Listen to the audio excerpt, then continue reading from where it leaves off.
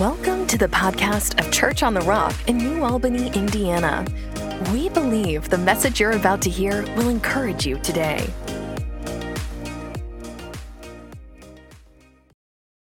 Gospel of John, chapter 10, and verse 10.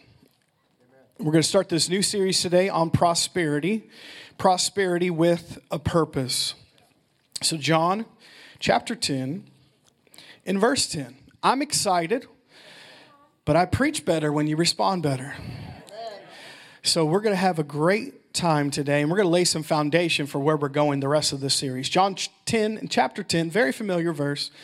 Also, Haas, you always do an awesome job on the drums. We want to give you a shout out. Let's give it up for Haas. No, he went. No, it's not me. It's God, man. It's God. Okay. John 10, chapter 10. The thief, that's the enemy, that's the devil, does not come except to steal, kill, and destroy.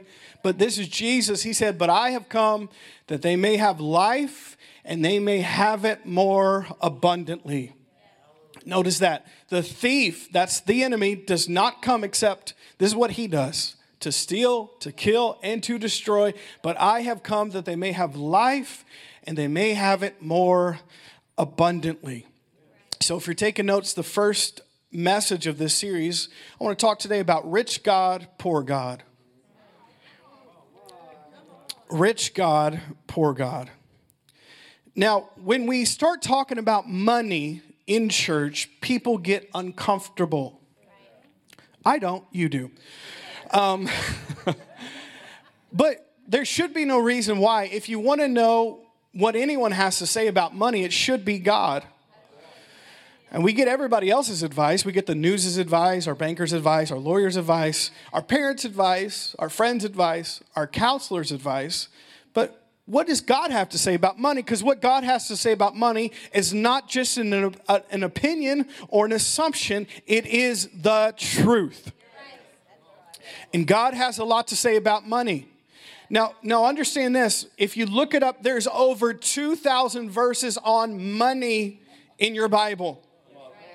This is not a side issue to the Bible. This is a main issue to God. He tells you very clearly what he thinks about money, what we should do with our money, and it's very important that we talk about money in church. Because God talks about money in the Word over 2,000 times. Most of Jesus' parables were about money. Jesus talked a lot about money. So we need to talk about money today, and we need to talk about the truth, what the Bible really has to say. Now, once again, we're talking about prosperity with a purpose, specifically today about rich God, poor God, and we're going to lay some foundation today about what the Bible says about money.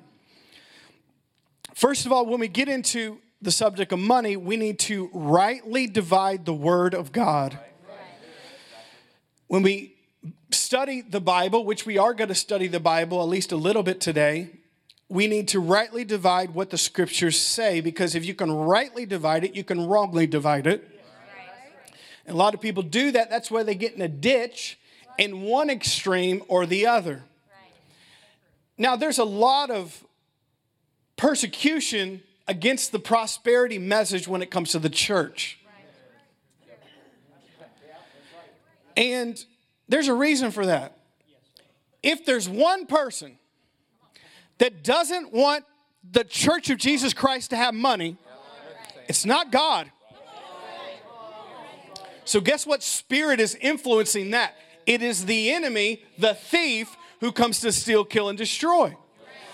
So that's why you have seen, especially over the past 10, 20 years, the world, the media slamming any preacher, church who talks about prosperity.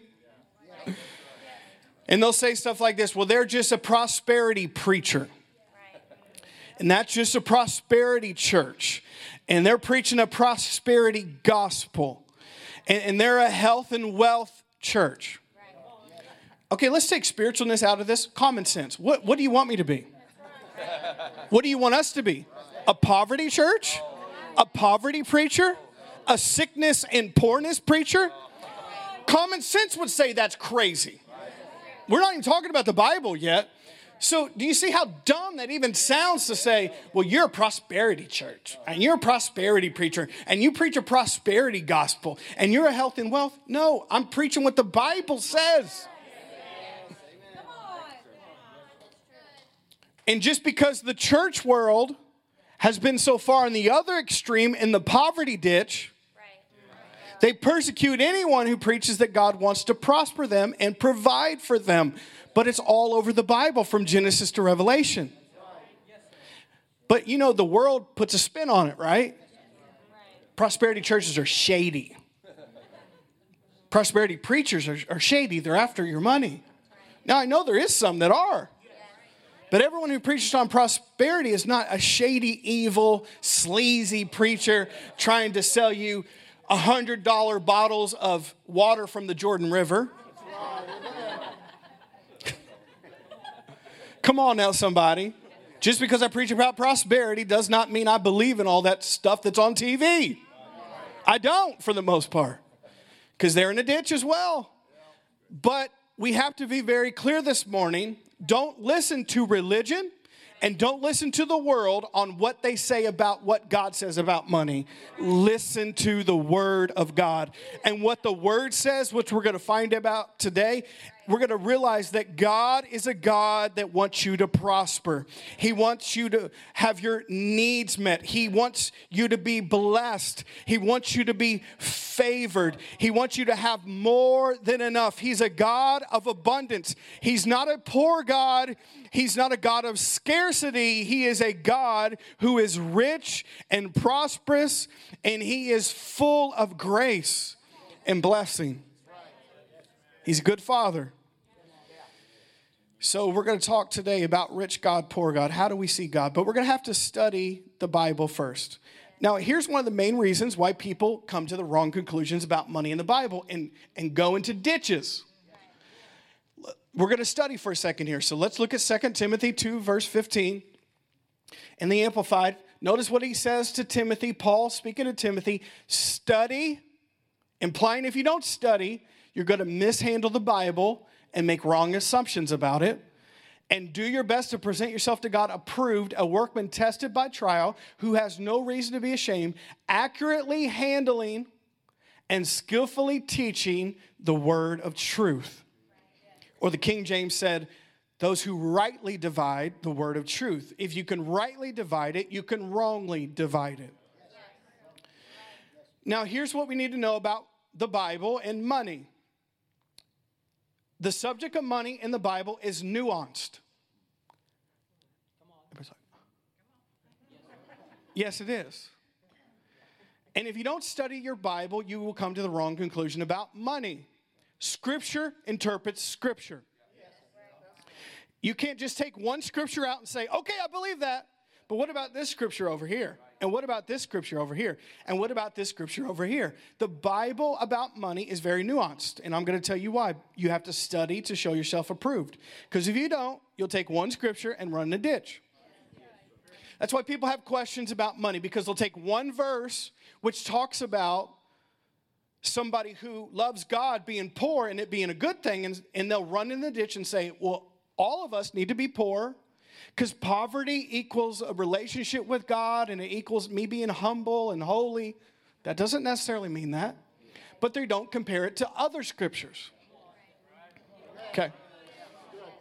And then on the other extreme, which I would say more people in our camping company would be like, they'll take one scripture that talks about us being blessed and us being prosperous, and then they'll get up from the front and make people feel like if they don't have a mansion, a Lambo, and a gold chain, that God doesn't love them. And they're not a faith person. If they don't live in a mansion and have millions of dollars in your bank account, then I'm blowing it, God hates me, and I'm not really favored and blessed. That's a ditch too. That's extreme. God never said that. But somebody could take one verse and make it sound that way. So I'm going to tell you what the Bible really says. There's 4 categories in the Bible when it talks about money. There's the righteous rich. So there's somebody who loves God and is generous and their heart's right. There's a righteous rich person. Now, there's an unrighteous rich mentioned in the Bible when you study it. Somebody who doesn't love God, but they got money. because they did it their own way. And you can get rich doing it your own way. Then there's the righteous poor. There's people that love God and just don't have a lot. And then there's the unrighteous poor. So when you read your Bible, realize there's 4 different people they're talking about, and you need to study so you know which one they're talking about. Because if you go into any 4 of these categories, you'll get in a ditch if you just think there's only one person the Bible's referring to. The righteous rich, the unrighteous rich, the righteous poor, the unrighteous poor. Can we study the Bible for a second? Yes. Let me give you some examples of all 4 of those people. And this is especially in Proverbs, because the Proverbs has a lot to say about money. Okay, so let's study. You ready to study? Okay, let's look at a verse here. Proverbs 22:1 in the New Living. Choose a good reputation over great riches. Being held in high esteem is better than silver or gold. So what's it talking about here? It's talking about a righteous, poor person in that category. Meaning that this person loves God, and they would rather have a good reputation than great riches. And how many know we should care about that?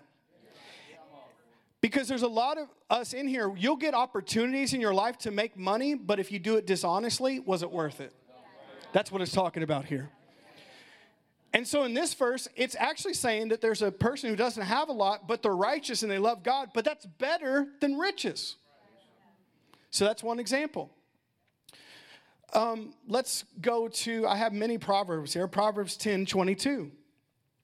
The blessing of the Lord makes a person rich, and he adds no sorrow with it. That's a righteous rich person in that category. That's someone who loves God, who serves God, and God has blessed him, and notice he adds no sorrow with it. The blessing of the Lord makes rich. So there's another example. The righteous rich. Proverbs 10:15. The rich man's wealth is a strong city. So it's talking about somebody who has money and has done it the right way. It's a foundational thing. It's security. But notice what it says about poverty. But the destruction of the poor is their poverty. See, this is why I disagree with people that have the poverty message in the church. How could God want you to be destroyed? Because the Bible says that the destruction of the poor is their poverty. God doesn't steal, kill, and destroy. That's the enemy. God wants you to have more than enough. But just in this verse, what does it talk about? The first one is the righteous rich.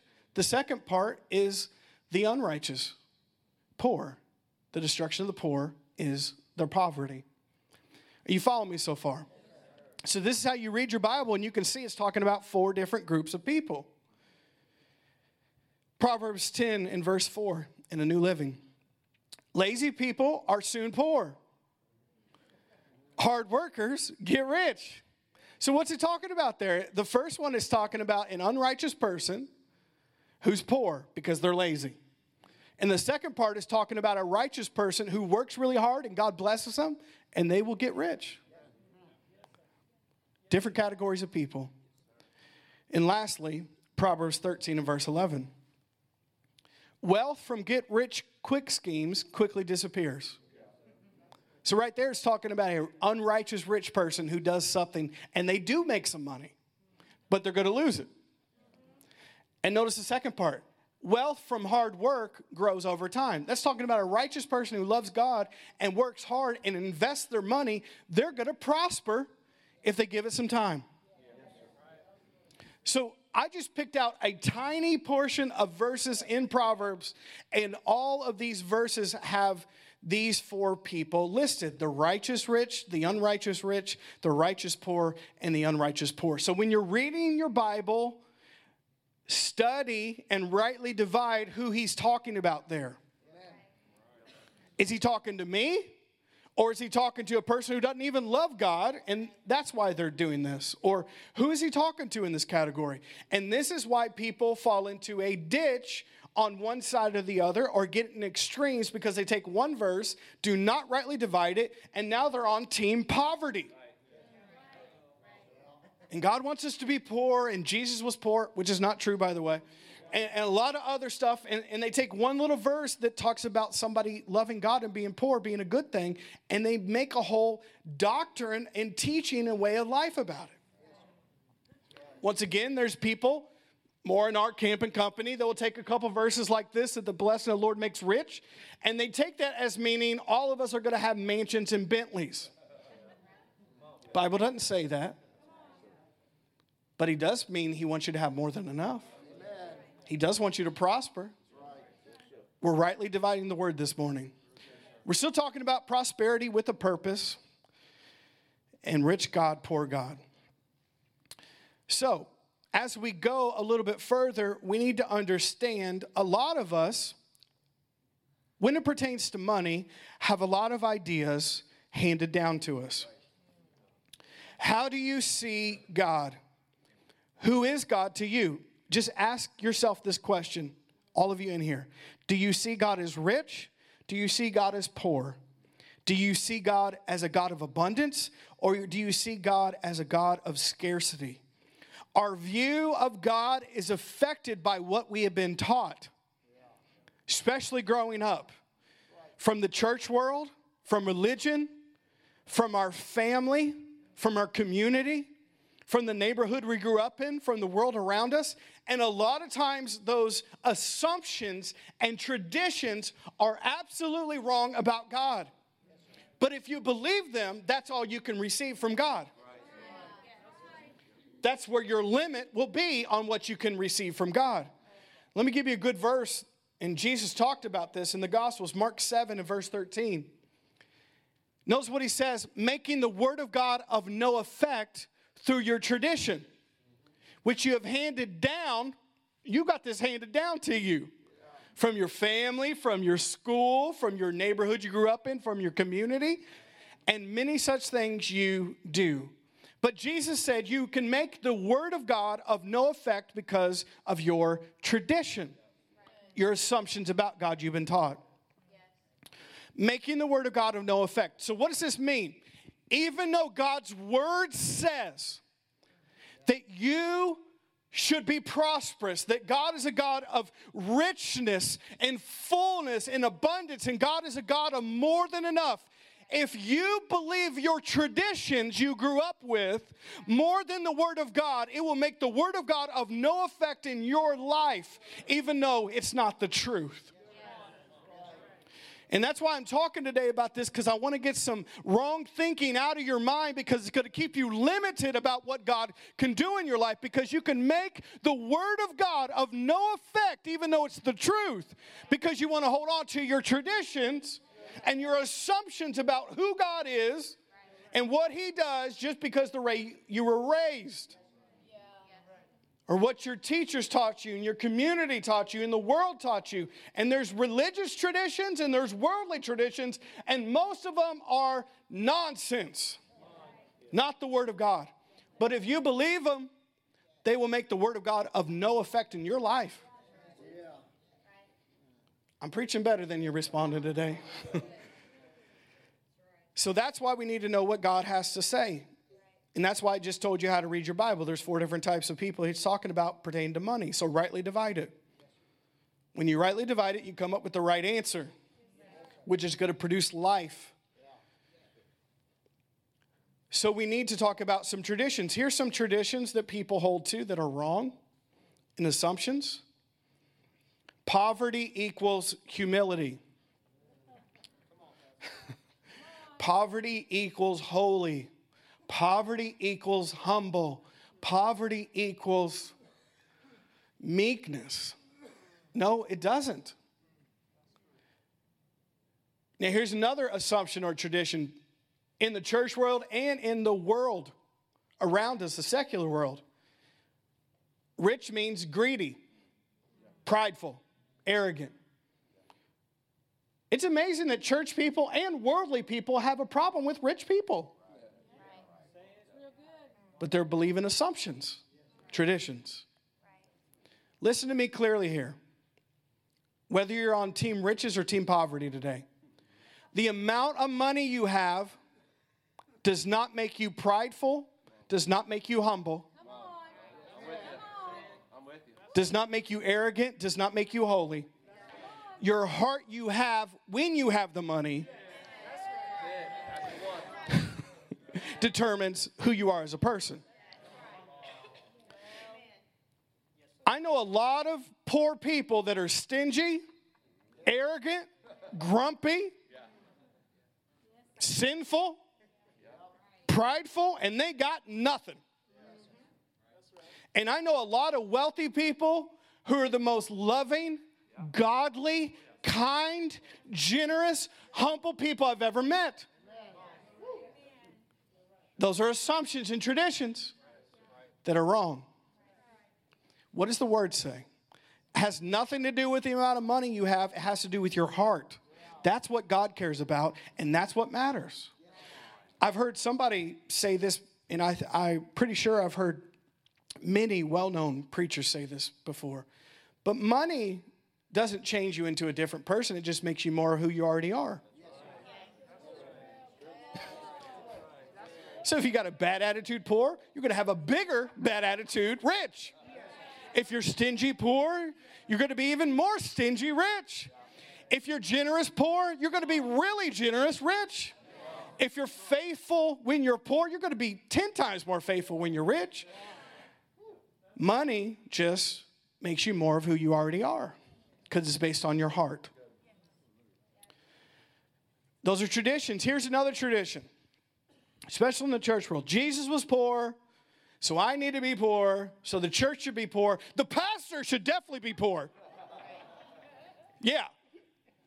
They should definitely be poor. If anybody's going to be poor, the pastor should be poor because Jesus was poor. He was poor and humble. You notice the language talked about Jesus when he says meek and lowly and gentle has nothing to do with money, has to do with his heart. Stop assuming the word lowly, meek, and humble equals poverty, homeless, living under the bridge. Because people treat Jesus like he was like that. He was not.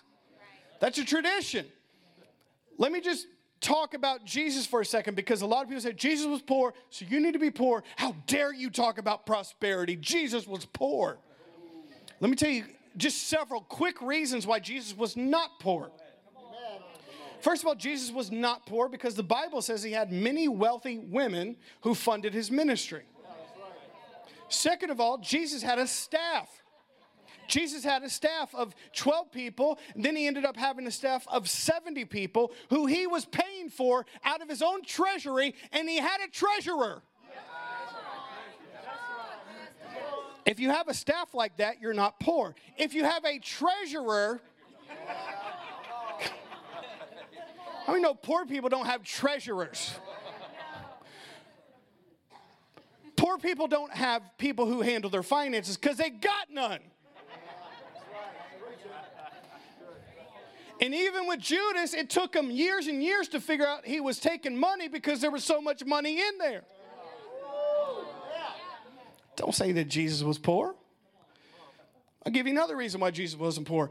When Jesus was born, there was 3 wise men who came to him, who gave him extravagant gifts in that day worth millions and billions of dollars that Jesus was given when he was a child. How many know that Joseph and Mary, because they were godly, right parents, saved all that stuff for Jesus when he grew up? So Jesus had lots and lots of resources to start his ministry with.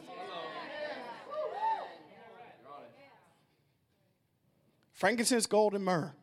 And these were 3 wise men. It wasn't a Christmas card. It wasn't just one little box. No, when kings and wise men traveled like that, they would bring camel loads of frankincense, gold, and myrrh. And they gave it to Jesus when he was a kid. So he had millions or billions in this day of money left waiting for him to start his ministry. Now, I didn't say he used it on himself. But he had it, and he used it to help other people. That's why he used that money. Jesus was not poor. Tradition.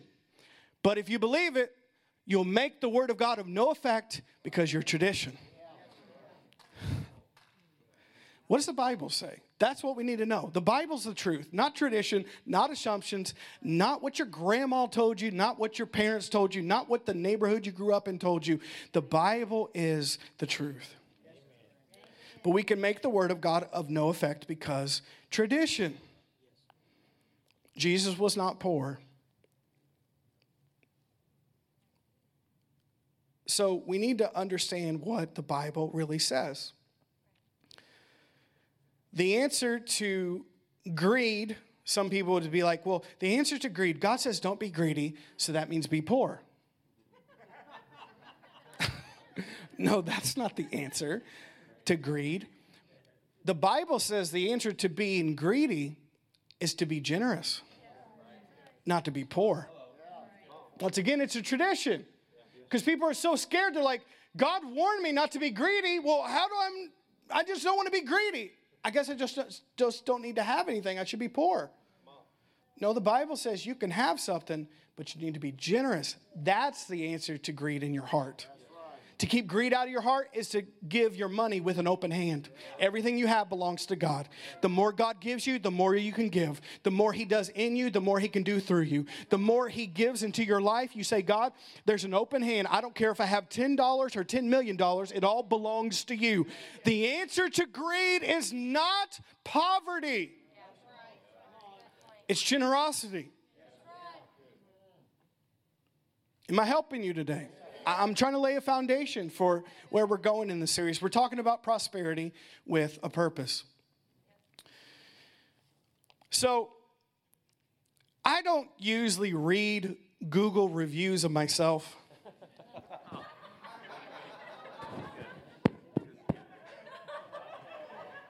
But, when you got time on your hands every once in a while, you're like, let's look up a Church on the Rock.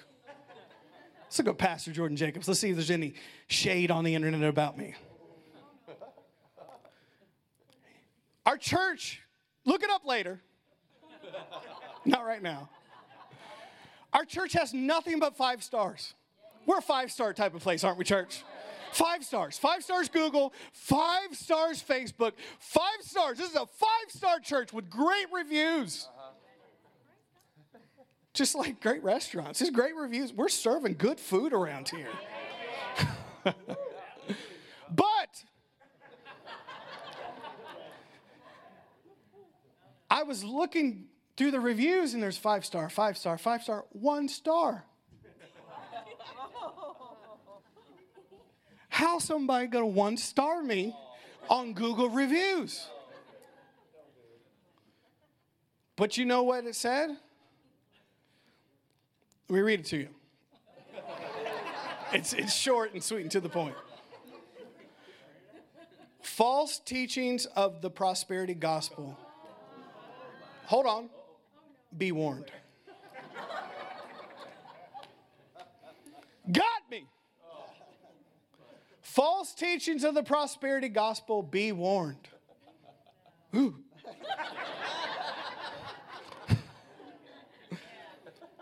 Now, God bless this person. I do not know this person at all.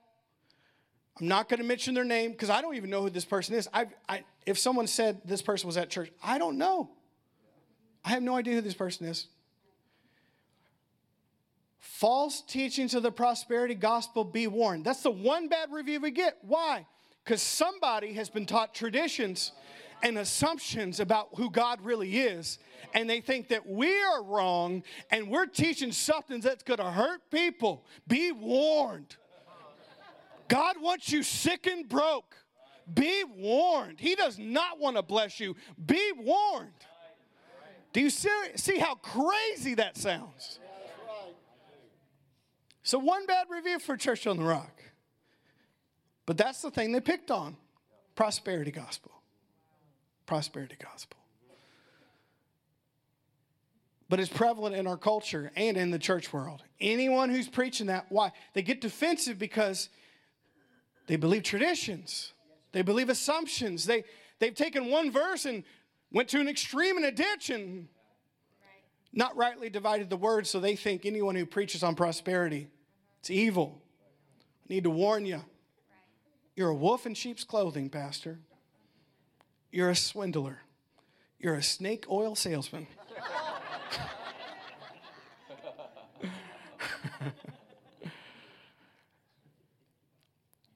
God bless that person. I have no idea who they are.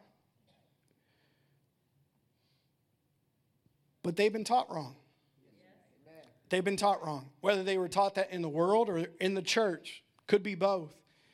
But God wants us as his children to be blessed, to be prosperous, to have more than enough. And he wants us to get and have prosperity so we can give that prosperity to help others. Prosperity has a purpose. But first we have to decide on who we think God is. Let's go to John 10:10. We're doing good today. You guys are doing great. The thief does not come except to steal, to kill, and to destroy, but I have come that they may have life and have life more abundantly. Now, this is Jesus speaking, red letter. You can't deny it. He's a prosperity preacher. He said, if anyone's trying to steal and kill and destroy you, it's not me, it's the enemy. Now, it says the enemy comes to destroy. What did the verse in Proverbs say? That the destruction of the poor is their poverty. It's not from God. Poverty's never blessed anyone a day in their life. No, Jesus said, I have come that they may have life and they may have it more abundantly. Now, I know this. Don't say, Pastor, he's just talking about spiritual things. Duh. I know that. That is the most important thing. God came to give us eternal life. God came to restore us. God came to forgive us. God came to heal us from the inside out. I know that's the most important thing. I get that. Money is not the most important thing, but an abundant life, money is a part of. God's going to go through all that, sending his son, redeeming you, restoring you, and giving you eternal life, but saying, sorry, I can't help you with your bills. I was powerful enough to change eternity, but I can't give you a few bucks while you're here on the earth. Yes, I know money is not the most important thing in life. I get that. But money is a part of us having an abundant life that God has called us to live. It's not the only blessing, but it's a part of the blessing. In the same way that your salvation is a part of life and blessing. Your healing of your body is a part of life and blessing. The prosperity of your relationships are a blessing. But your money and having more than enough for you and your family and your children's children, and that you would have more than enough to bless other people, is a part of life and blessing that God is talking about in this verse. I came that they would have life and more abundantly, not barely get by, not waiting on a government handout. No, God said he came to give us life and life more abundantly, spiritually, physically, emotionally, mentally, financially, in every part of our life, because God cares about every part of us. He does. He doesn't just care about the spirit you. He does. But he cares about every part of you. He made every part of you. Your soul, your body, your relationships, this earth, finances, all of that. And he cares about all of that. And he came so that the enemy could stop stealing, killing, and destroying your life. And you could have life more abundantly in every area.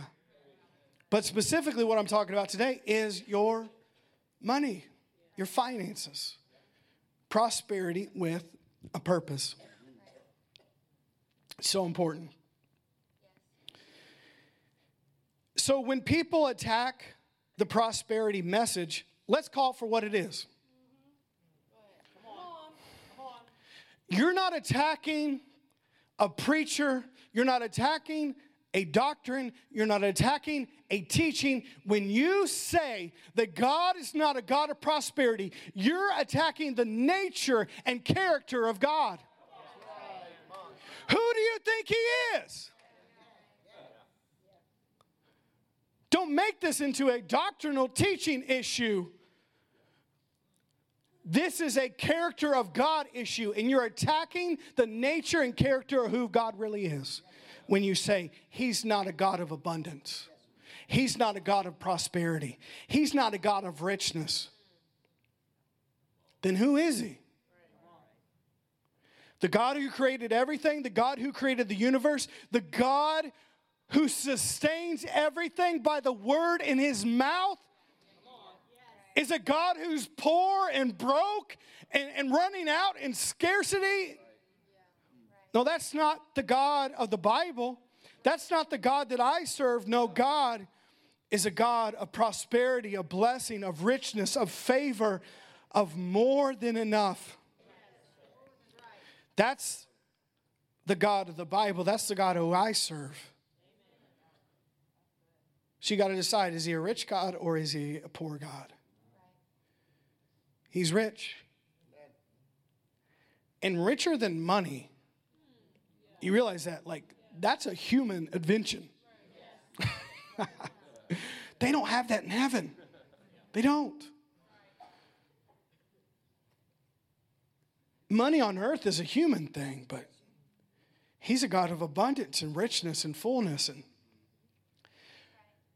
so take that back. Anytime somebody attacks the prosperity message, you're attacking the nature and character of God.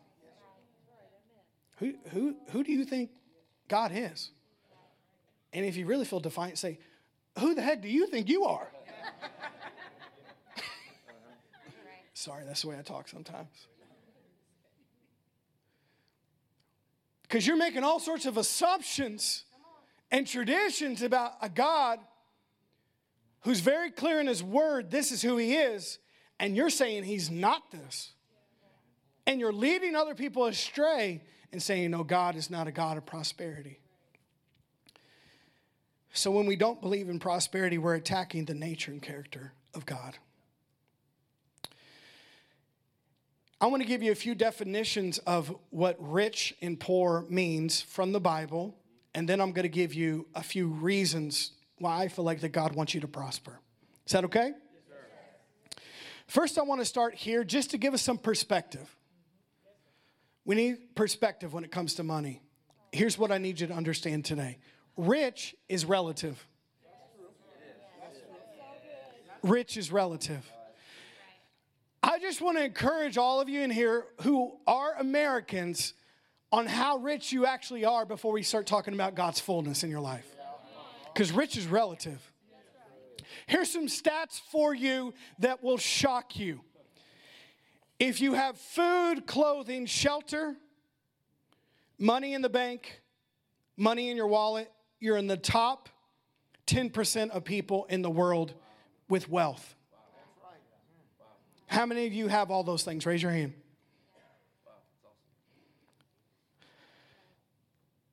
If you make $50,000 or more, which is a lot of you in here, you're in the top 1% richest people in the world. Not in the country, in the world. If you make $50,000 or more a year. Rich is relative. Because some of us in here have attitude towards rich people. You're like, oh, those rich elites like Jeff Bezos and Elon Musk with all their wealth, the 1%. You is the 1%. Stop acting like you're not. You are. $50,000 or more, which is a lot of us in here, not everybody. You're in the top 1% richest people in the planet, and you're complaining about billionaires' money. You is the rich elite that you're complaining about need to pay more taxes. You need to pay more taxes. Get some perspective here, people. Rich is relative. Most people live, 80% people in the world live on $10 or less a week. More than 1/3 live on $2 a day. Rich is relative. Before we talk about God's richness and fullness and prosperity in your life, realize all of you in here are stinking rich compared to the rest of the world, and we need to be thankful. I said we need to be thankful in here. We need to be grateful in here. Just to even have the basic things we're talking about. Food, clean water, shelter, money in your bank, a vehicle to drive here. You are the richest people in the planet, and you're complaining that you're poor. You're not. You're not. Get some perspective here. All of us are in the top 10%, and a lot of us are in the top 1%. Richest, wealthiest people on the planet. God has been good to us. Why am I saying that? First, to give you a little change of mind and some perspective to be grateful, but also to realize you're responsible with that money you have. I just told you you're some of the richest people in the world. Okay. Well, God gave you it for a reason. Now you're responsible for it. Because prosperity has a purpose. Here's the basic definitions that the Bible gives for rich and poor. Poor, real simple. It's not a certain type of house or car. It's not a certain amount in your bank account. Poor means never having enough. That's what the Bible says poor is. Never having enough. Now, this is the biblical definition of rich in the Bible. It's having more than enough. So when I say rich, it does not mean a house on MTV Cribs. It does not mean a certain car. The Bible, when it says rich, it means you have more than enough. And that's God's perfect will for all of us. That we wouldn't be poor. We wouldn't be living with less than enough. We would be rich in our finances, in our resources, in our money. That God wants us rich doesn't mean a Lambo and a mansion. It means God wants us to have more than enough. Enough for us and our family to take care of everything we need, and more than enough to bless other people with it. That's what the Bible says rich is. It's more than enough.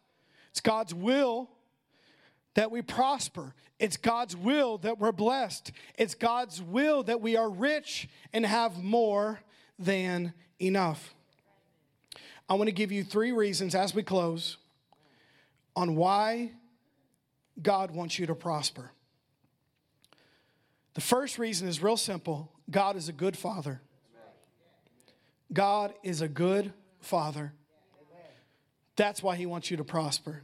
Matthew 7 and verse 11.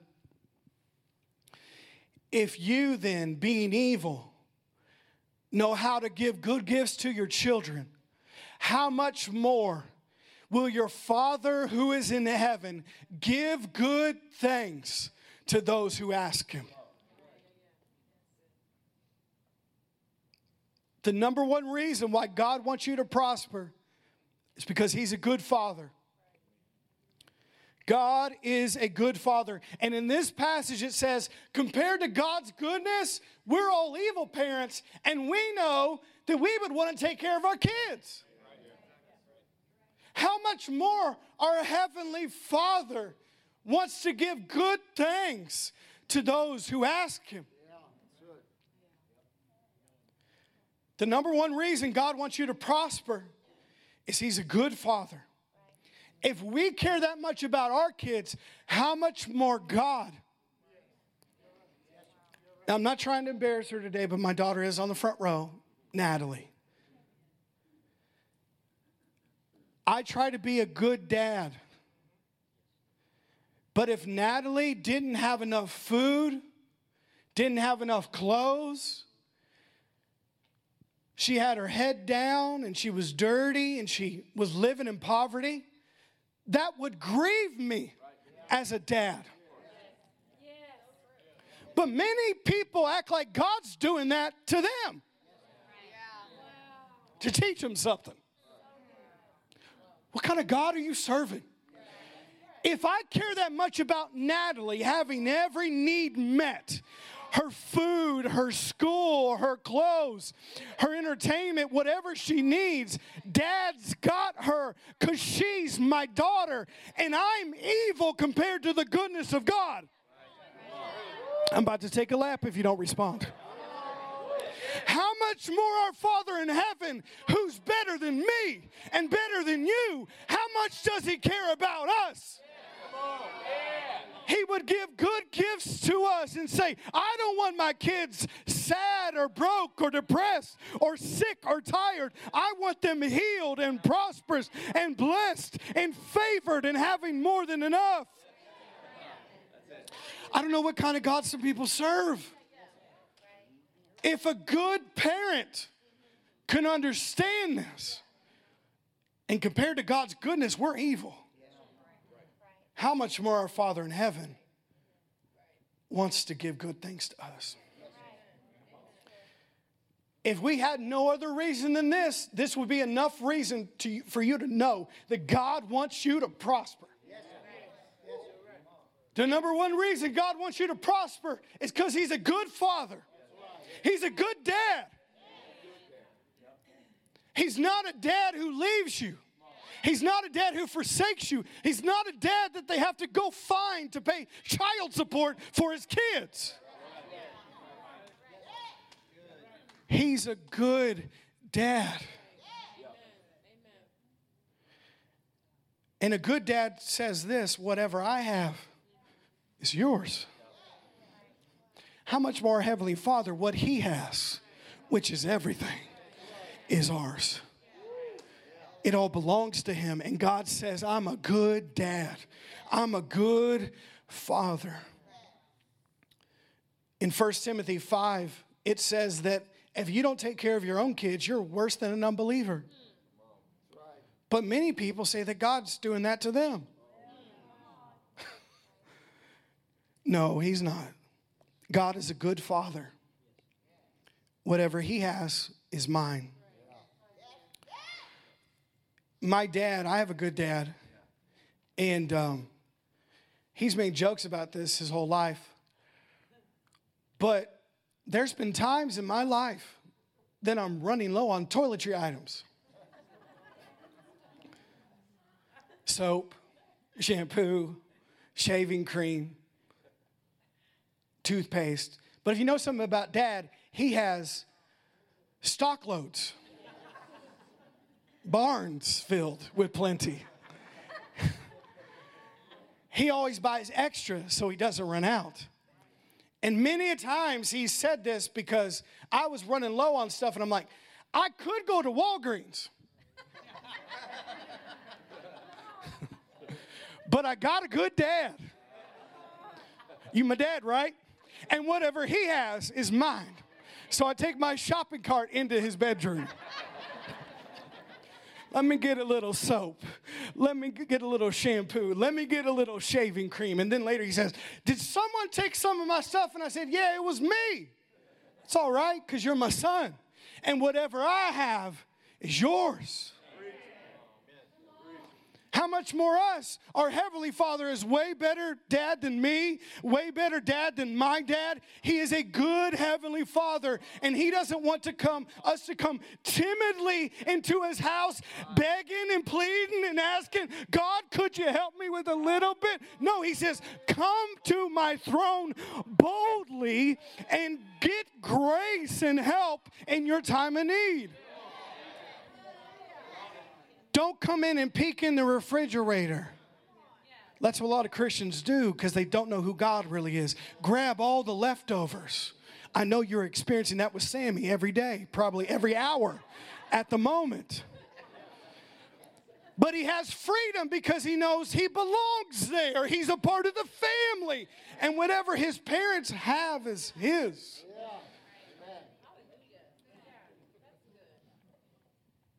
That's the way God wants us to be with him. Not timid. But God, I need help paying this bill. I need more money for my my kids going to college. I'm believing that you're going to help me with this new house and this new car. I want to give more to my church. God, I'm believing you for this because you're a good father. You're a good dad and you know how to take care of your kids. Number one reason God wants you to prosper, he's a good dad. You want a few more? Can you handle more? Yes. Second one is God wants you to prosper because it's part of our redemptive rights. It's part of our redemptive rights. 2 Corinthians 8 and verse 9 in the New Living says, you know the generous grace of our Lord Jesus Christ, though he was rich, yet for your sakes he became poor, so that by his poverty he could make you rich. Now, for those of you who want to argue about this verse, who are acting like it's spiritual, 2 Corinthians chapter 8 and 9 are specifically about money.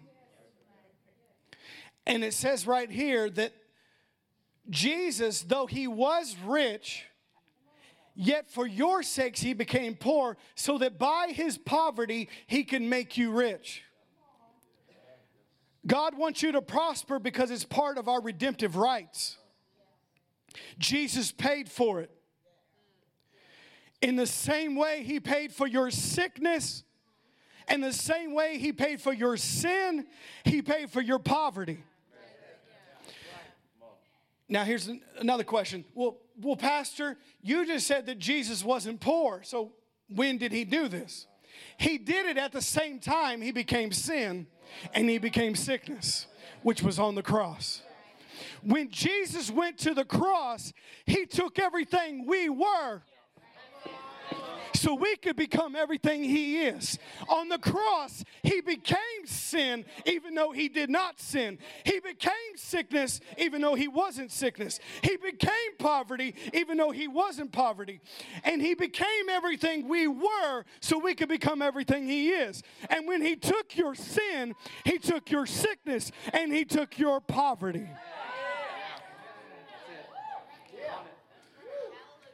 It's a part of your redemptive rights, just as much as your sin and your salvation is a part of your redemptive rights. Jesus redeemed you from poverty just like he did sin, just like he did sickness, at the same time on the cross. I'm preaching myself happy this morning. Jesus paid for it, so we need to receive everything he paid for. Most believers would agree Jesus paid for your sin. About half the believers believe Jesus would pay for your sickness. But then people get real funny when you start talking about Jesus paid for your poverty. But it's in the Bible, just like the rest of those things. Jesus paid for your sin, your sickness, and he paid for your poverty. It's a part of your inheritance. Jesus provided prosperity for us. It's part of our redemptive rights.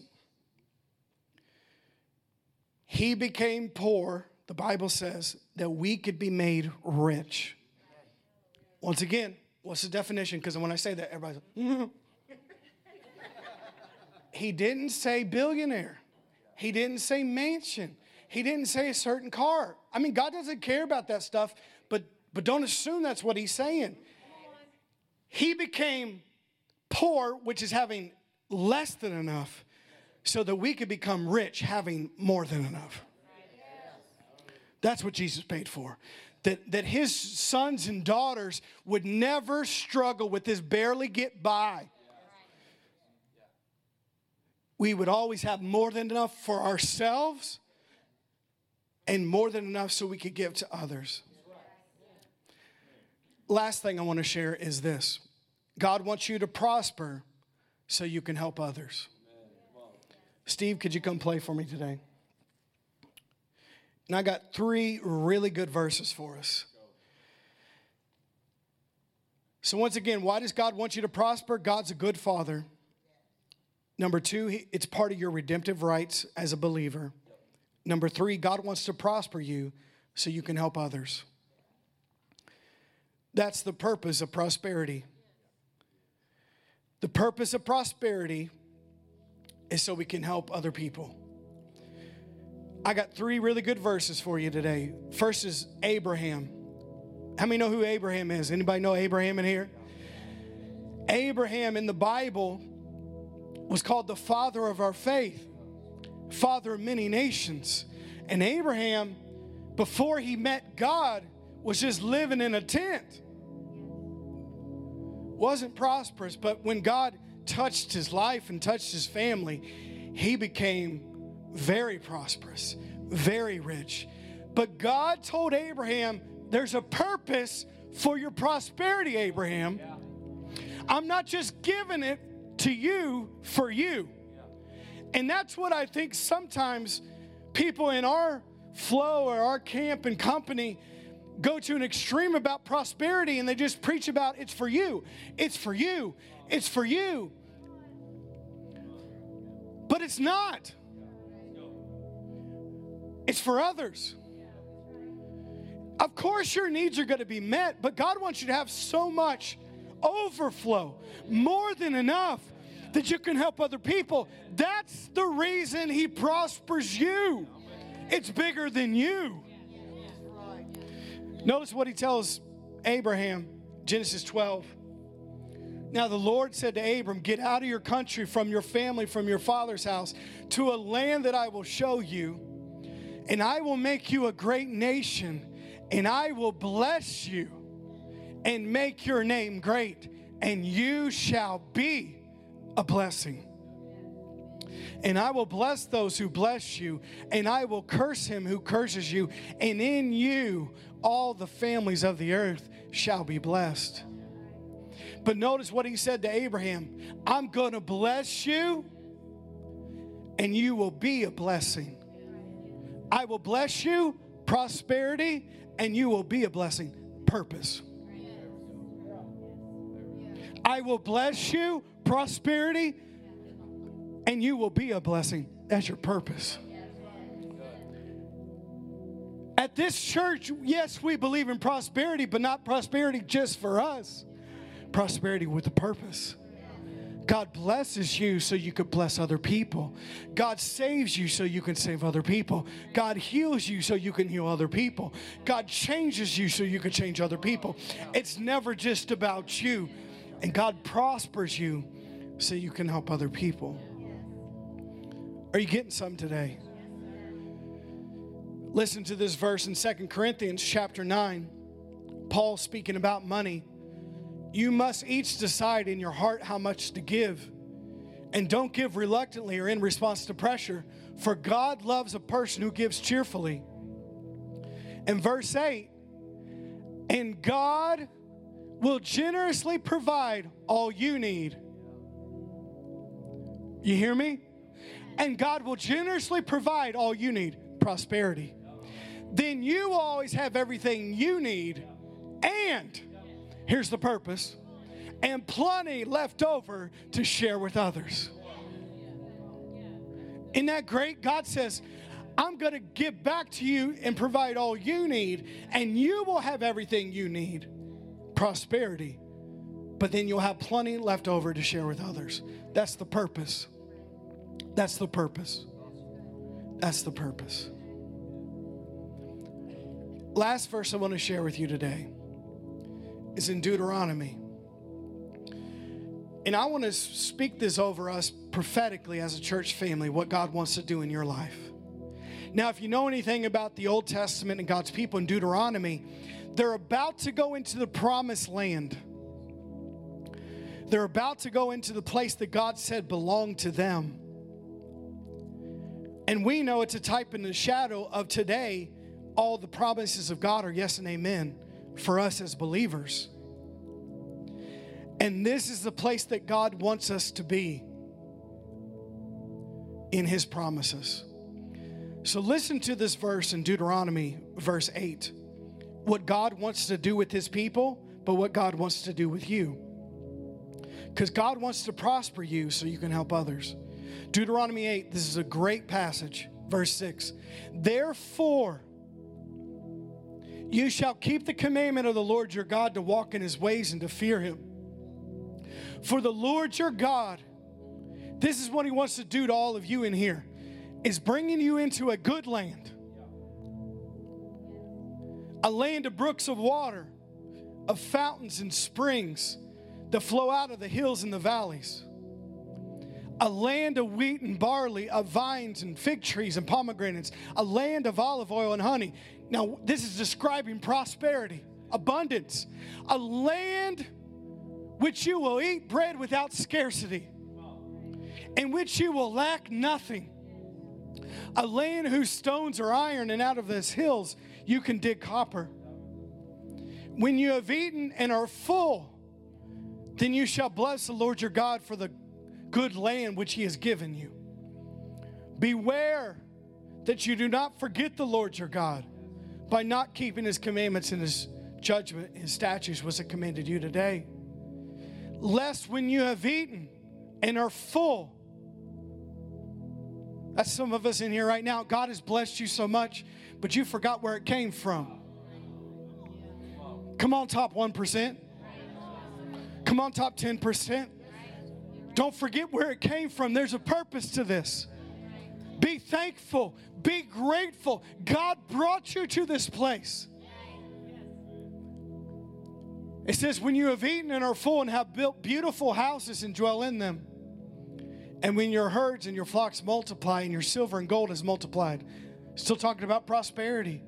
And all that you have is multiplied.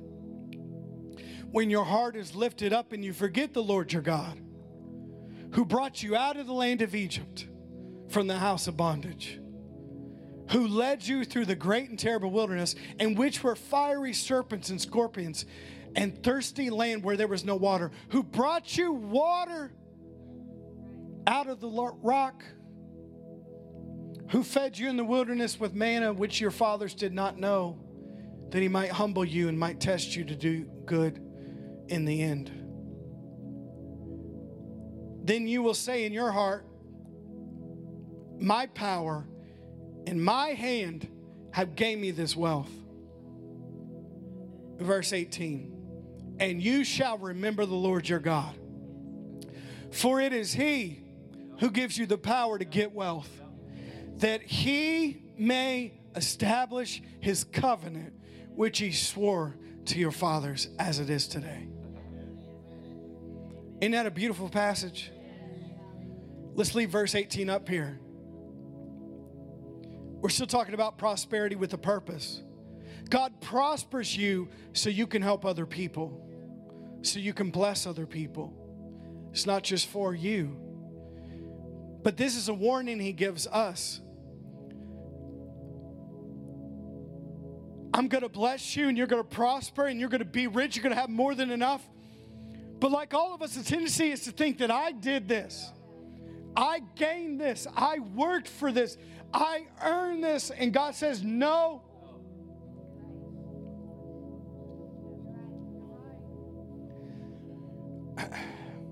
When I found you,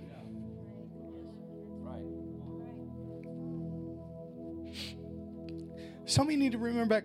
When he found us, we were slaves in Egypt. How many know slaves don't own anything? They don't have anything. That's the condition we all were in when God found us. Don't puff your chest out and act like I did this and I gained this and I earned this. No, when God found you, you were a slave in Egypt who owned nothing, who was in bondage to your slave master. But God is so good.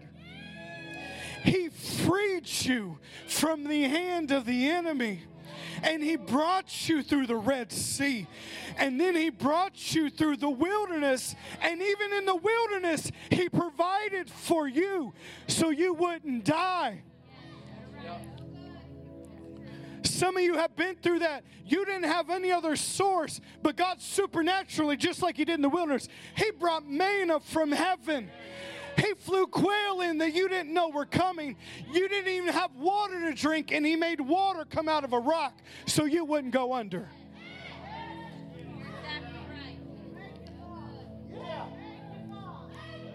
And listen to this. Then he says, but I'm bringing you into a good land, That was great I provided for you back then, but this is where he wants to take all of us.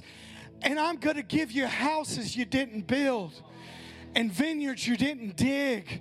And you're going to have abundance in crops and abundance in produce and abundance in every area. And you're going to come into this land and you're not going to lack anything. But one thing I ask you to remember,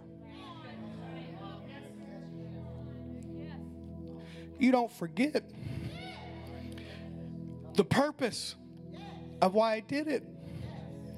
And why did I do it? Yeah, because I love you, but it's not just about you. I did it for a reason. He says the reason.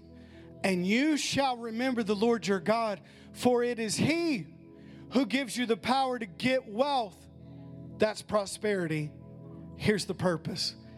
Why did He give it to you? That He may establish His covenant, which He swore to your fathers. Or we could say He would establish His kingdom. That's why He gave it to you. Not just for you. Not just for you. But to build His kingdom on the earth. To build His church in the earth. I've given you the power to get wealth, that I may establish my covenant in the earth. That's the purpose. That's the purpose. I mean, God loves you so much. He wants to bless you so much. He wants to prosper you so much. But don't forget where it came from. And don't forget the purpose of it. This is a church that's not going to forget about the purpose of it. We believe in prosperity, yes, 100%, but prosperity with a purpose. What's the purpose? That we would establish His kingdom on earth as it is in heaven. That we would build His church. That we would do what He's called us to do. That we would help more missionaries. That we would build more churches. That we could help more of the poor. That we could fund more projects. That we would do what God is calling us to do. Prosperity with a purpose. Did you guys get anything today?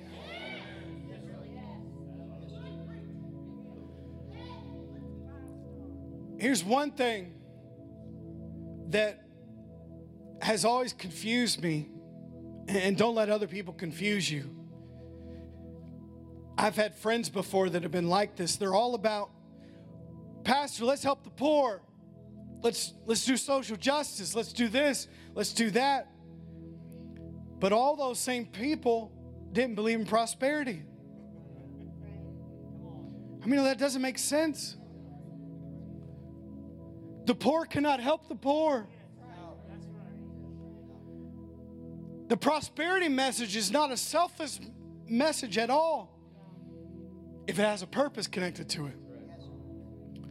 I believe in helping the poor. I believe in doing social justice. But poor people can't do it. Has to be some people who God has prospered and blessed to change the world, to change nations, to change people. Some people who believe God for finances, not just for yourself, but for others. So the prosperity message is not a selfish message. It's a message with purpose to do more for the kingdom of God. And I believe our church is going to do more of that. We're going to build more churches. We're going to help more missionaries. We're going to help people that have needs, the poor. We're going to do more than we've ever done before because God's going to prosper us. And we're not going to forget the purpose. It's not just for us. It's for others. I am done today. Did you guys get something today? Come on, let's stand up today. Thank you so much for listening today. For more information about what's happening at Church on the Rock, visit cotrin.org.